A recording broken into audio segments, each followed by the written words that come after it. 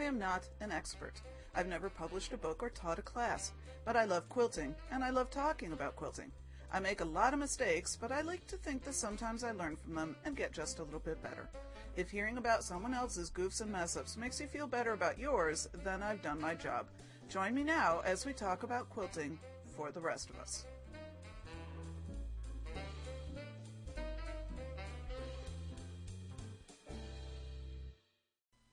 Hey, I'm Sandy, and I'm a quilter, and welcome to episode 135, in which we rip it.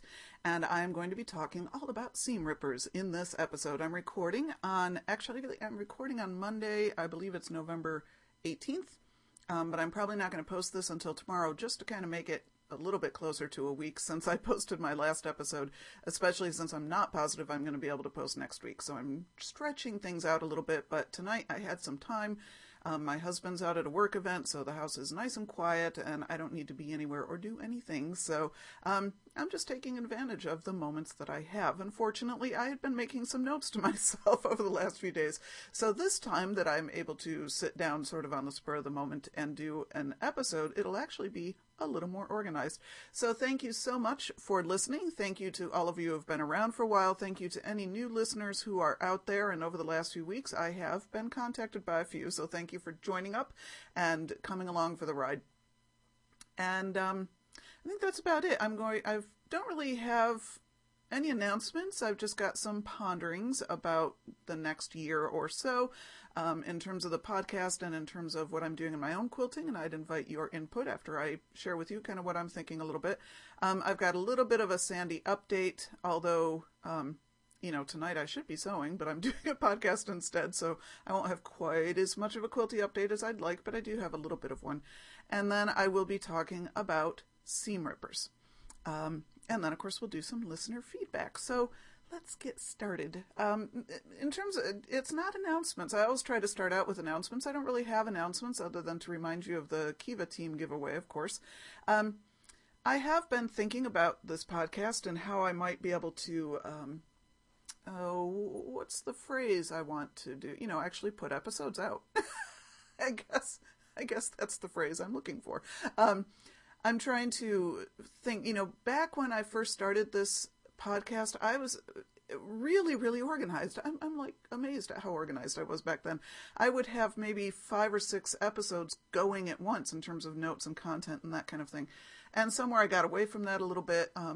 Not altogether a bad thing. It's nice to kind of do things more spur of the moment once in a while. But I am kind of pondering, are there some topics I could revisit? Are there some topics I could come back to? Is there content that I used to have that maybe I've gotten away from that you might want to hear again? So I'm kind of, as I'm pondering this, please feel free to give me your own input, things that maybe things I've done in the past that you kind of miss and you'd like to see me do again, maybe topics you'd like to see me cover. Fair warning, I don't actually know a lot, but I know how to Google, so I might be able to find information for those things I don't know. But yeah, like I said, just shoot some ideas my way if you would like. I will most likely be doing the quilty resolutions again. It is about that time of year. And because of that, I'm also sort of thinking about what are my quilty goals going to be for 2014. And I'm finding myself really leaning in the direction of kind of stash busting, but not... I'm not going to track my stash. I'm not going to count yardage or anything like that. I just don't have time to keep track of that kind of stuff. But, I just visually look at my shelves. All of my fabric lives on shelves out in the open. I don't have anything tucked away in bins or in other rooms. It's all right there. So I just take a visual.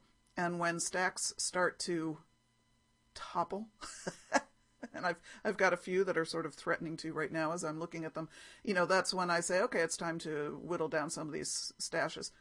Some of these stacks. And I did, for the first time in a long time, I actually paid full price for a Craftsy class. I typically, buy them on sale, and I've got a boatload in my queue that I haven't, I've maybe watched an episode or a lesson or two out of them, but I haven't watched all the way through. So I really had no business buying any more classes.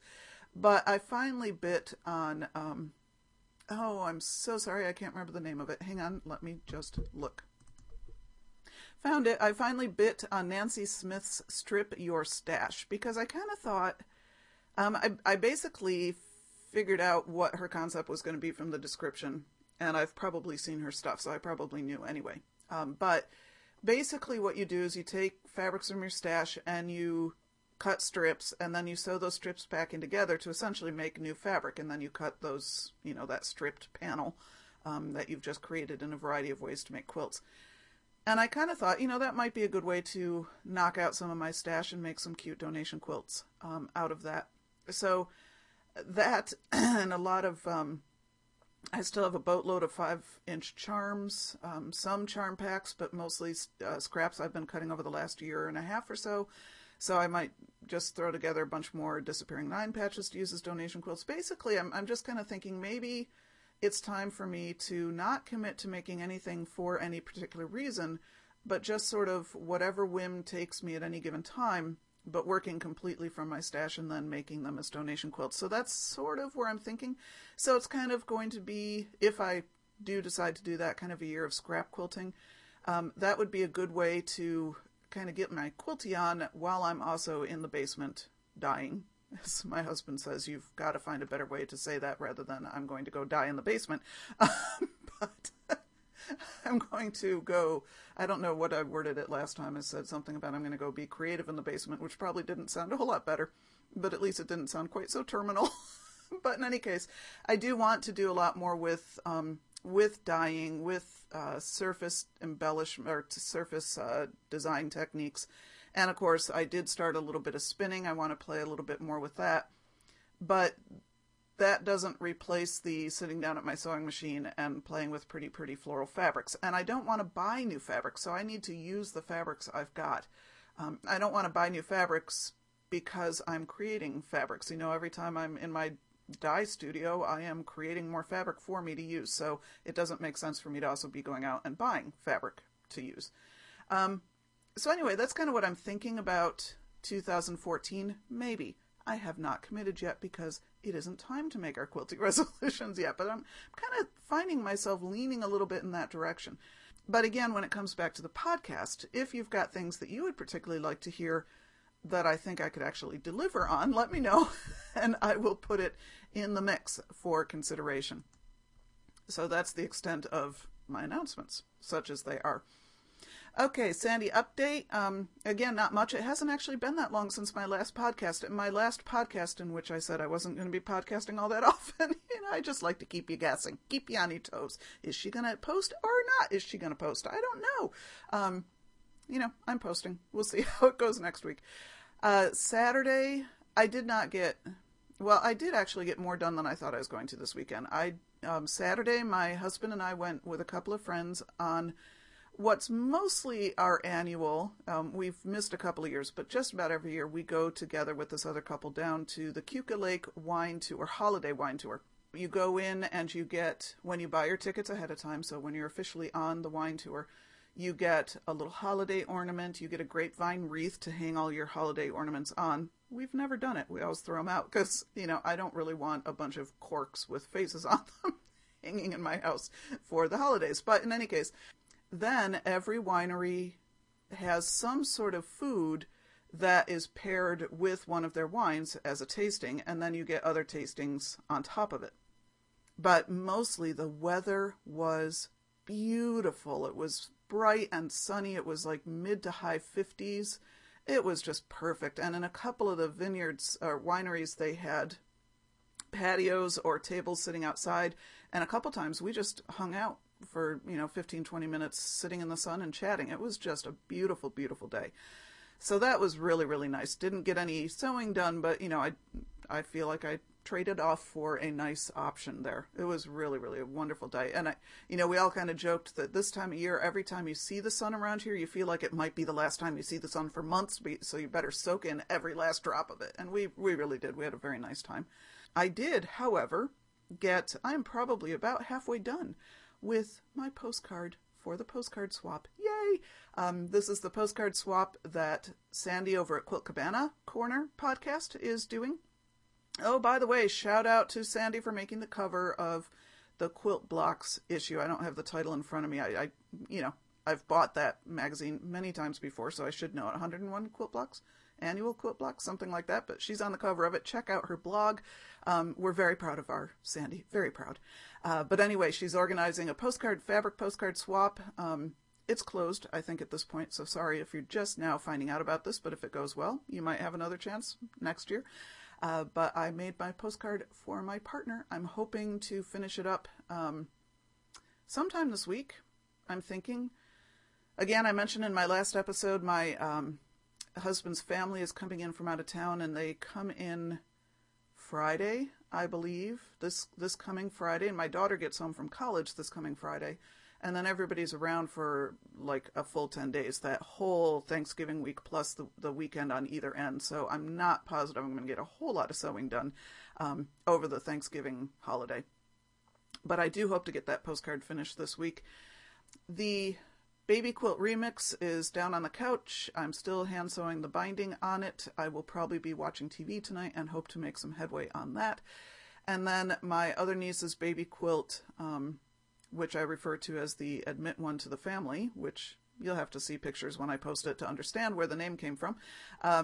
That's the one that I'm making for my niece who has yet to have her baby. She was due a few days ago, so I've been checking Facebook like nobody's business. I often avoid Facebook for several days in a row. Lately, I've been on it several times a day because I'm pretty sure when she goes into labor, that's where it's going to get announced. So I'm constantly looking, say, is she in labor yet? Is she in labor yet? But I don't want to ask her because there's nothing more annoying when you're waiting to go into labor than to have everybody asking you, have you gone into labor? So we're just quietly waiting on the side.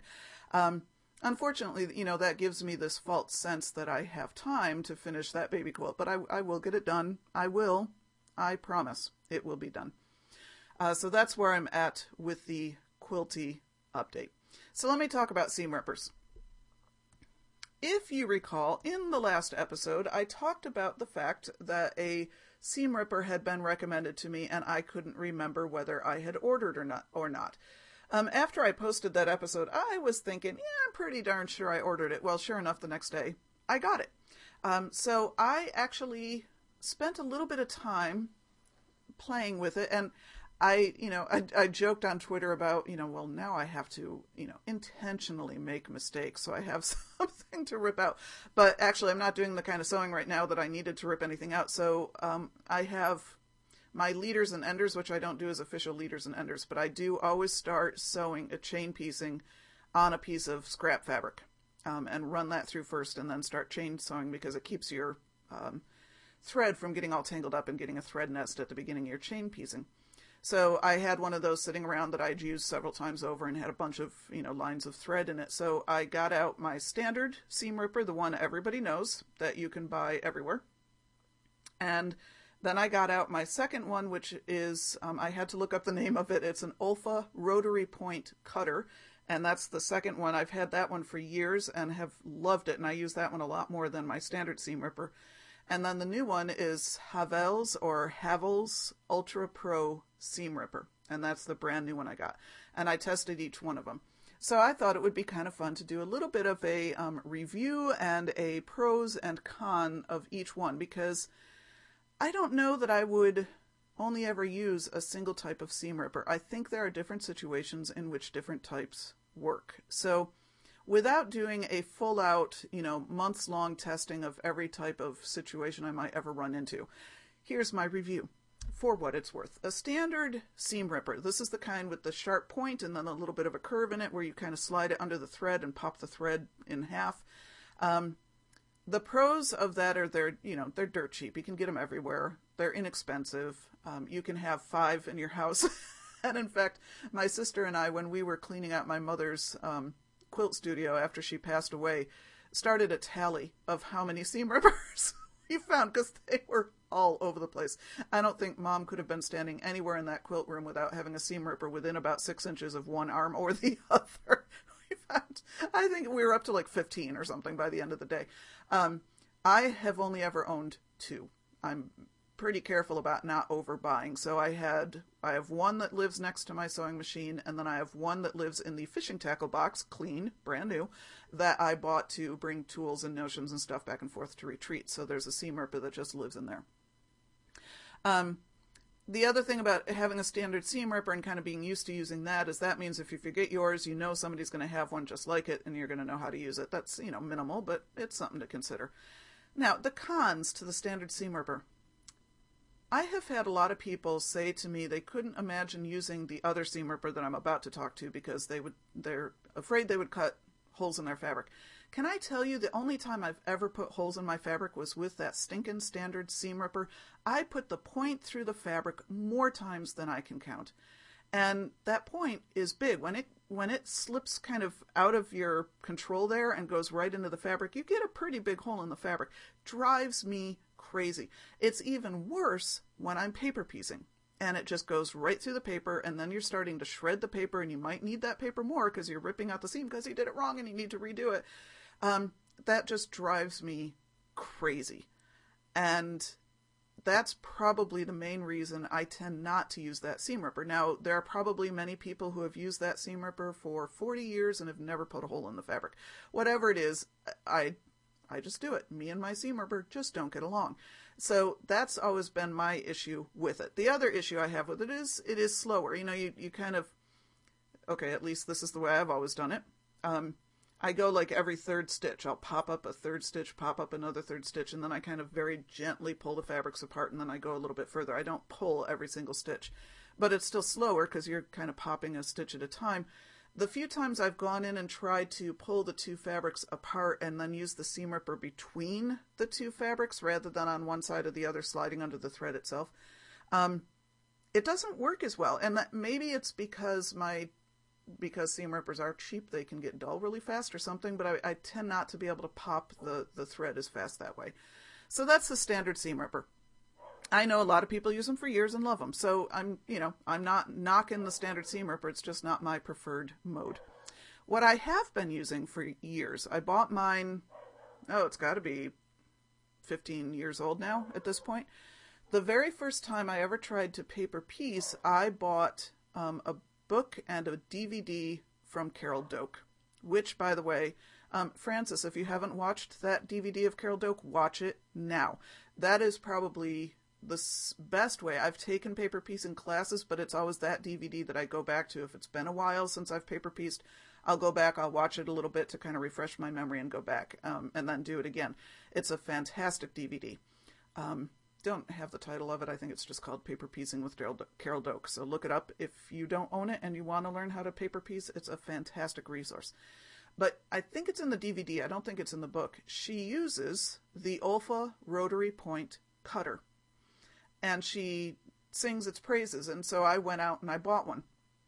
And what it is it's, it looks like an Olfa rotary cutter, except the rotary blade is not a circle. It's just like a crescent shape, a little bit pointy on one end.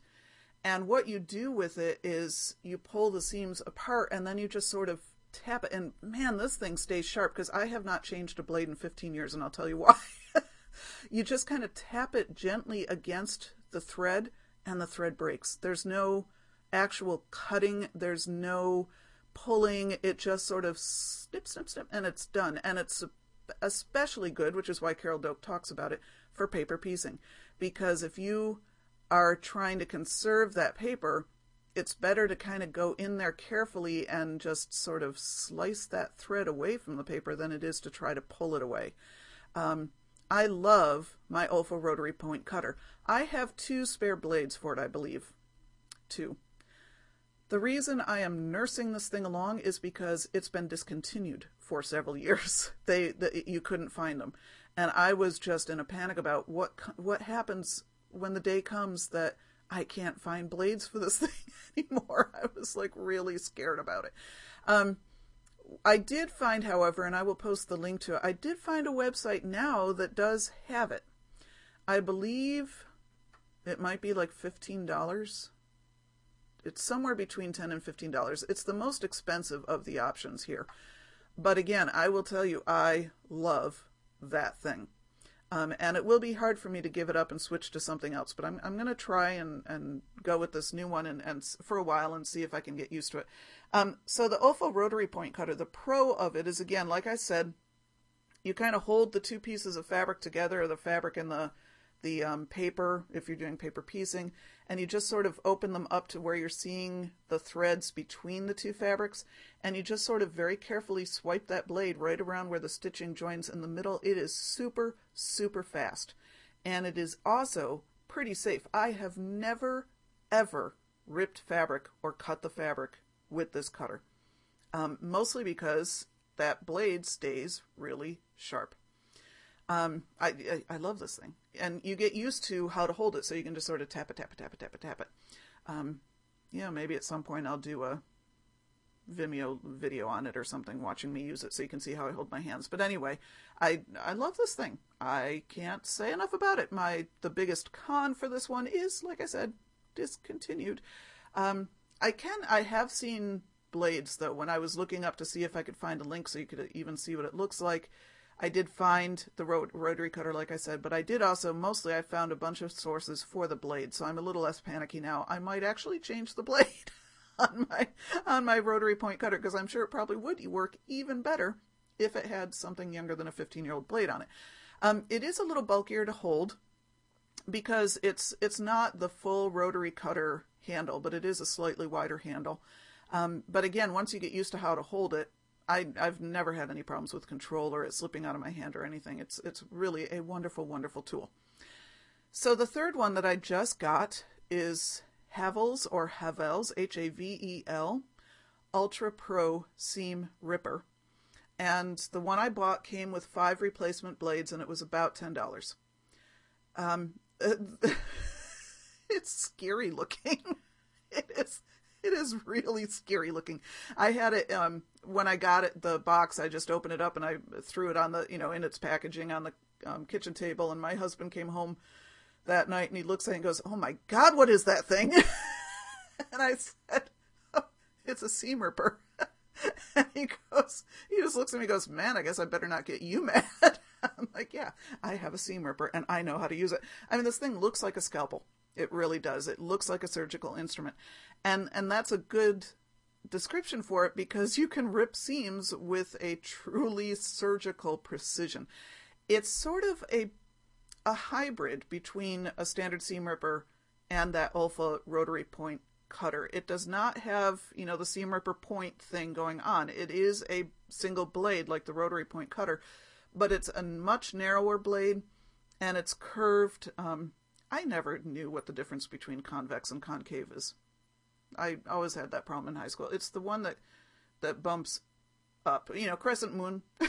Just think crescent moon shape, kind of heading to the right, although I suppose if you're a lefty, you could head it to the left. I'm a righty, so mine heads right. And it's the inside of the curve that's sharp. So what you do is you kind of use it the same way as the Olfa rotary point cutter, but because it's narrower, you're kind of going in between each individual stitch. So you're holding your two fabrics apart, and then you're going in between them in where the thread shows between the two fabrics, and just slice, slice, slice, slice, slice, slice again with that curved blade. So it's the same basic concept of the rotary point cutter I've been using for years. Let me read you some of the reviews. Since I've only tested it a little bit, I can't really speak to it with a tremendous amount of authority. But on the Havel's website, Havel's Sewing website, some of the reviews of it are, "This is the best seam ripper ever. I've purchased many of them, so I always have an Ultra Pro, so I don't have to borrow one of the old style rippers. I take them with me, use them at home, and have given them as gifts to all my friends. I tell everyone that I see are ripping something out with the old style rippers to try the Havel's Ultra Pro ripper. It makes ripping out almost fun." Now, yes, that could have been a paid ad, but I don't believe so, because pretty much all the rest of the reviews read pretty much the same way. Best seam ripper ever. Best seam ripper ever. One person says easy for a beginner to use. Another person says, "I use this seam ripper for all of my wife's serger and sewing seams for repair and reconstruction. I have removed my embroidery mishaps and bad colors with it with hardly any trouble." And I think that would be one of the main benefits to this one over my beloved rotary cutter one. I don't do machine embroidery.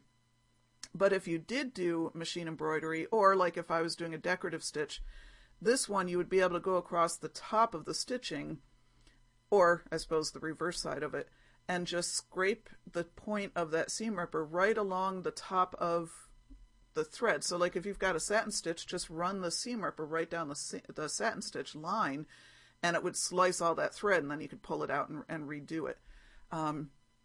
Let's see, the same reviewer says it stays sharp longer and it doesn't fray the threads. The long handle makes it easier to hold and steer in the right direction. Just everybody who wrote reviews about this loved this seam ripper. I did not find a single negative review. So, I would say it probably is everything that it is cracked up to be. I just haven't used it enough to be able to say, yes, I love this thing. I think I could be in love. I could be in love. Again, the cons to this, it does look scary. You'd have to approach it with a certain amount of respect. But, there's going to be a little bit of a learning curve, I think, using it, but probably not much of one. I really can't wait to get the hang of it. I'm going to, keep it next to my machine to remind myself to use that one instead of the other ones. I do find because the handle is so skinny, and I tend to immediately try to hold it the way I've always held my rotary point cutter one, because it's a similar motion on the cutting. This one does roll in my fingers a lot, so I'm going to have to kind of get new muscle memory for how I hold it. But again, that's a surmountable problem. So I do think, give me a few months and I will probably be singing the praises of this one, and my poor formerly beloved rotary point cutter will be then gathering dust in a drawer somewhere. But I'm not throwing that thing out because I have loved it. And, there's always our first. So that's my review of seam rippers. There's a number of ways to find redemption when it comes to sewing errors. And these 3 tools will help you redeem yourself. So there's my review of a sort of the seam rippers. And I will post links. I'm not going to bother posting a link to a standard seam ripper because they're omnipresent. But I will post a link to the Olfa rotary point cutter, and I will post a link to the Havel's Ultra Pro seam ripper so that you can easily check them out yourself. And then I think I posted on Twitter that once I saw this Havel's Ultra Pro seam ripper, I started thinking about perhaps buying that Klutz glove. The Klutz glove, Klutz glove, is from Fons and Porter, and they sell it for rotary cutting.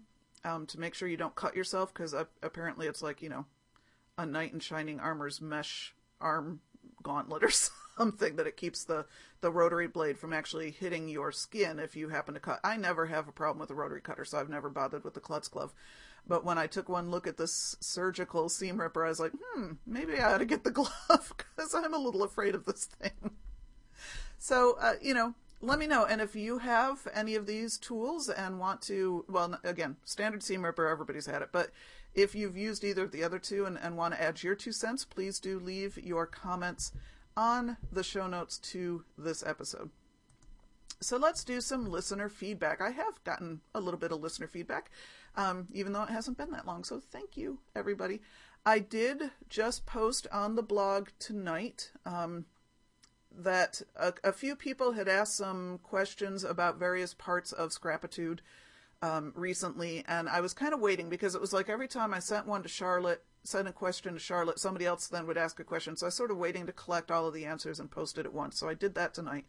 So if any of you had asked some questions about Scrapitude, some points of clarification, do go to my blog. It's just, like I said, I just posted it tonight, and the title is something about, responses from Charlotte or something like that. So those questions have been answered. I want to say thank you to Karen and Joyce, who both posted comments on my short blog yesterday where I said, here's a teaser, and talked about the fact that I was going to be doing an episode on seam rippers. And Joyce said, the joys of stitch removal. And Karen said, timely topic since I've been doing my share of ripping. Karen, my sympathies. I know there's a backstory there. I'm sorry. I'm rooting for you. Hope you have fun ripping away, and then, like I said, finding redemption. Thank you to Robin, although I might have mentioned this in my last episode, but Robin did not get her post written in time for the last Scrapitude Linky, but she then left a comment. She left a link to her blog post in which she did talk about Scrapitude in the comments to that that was a blog post, not an episode. So Scrapitude Progress and Linky number 2.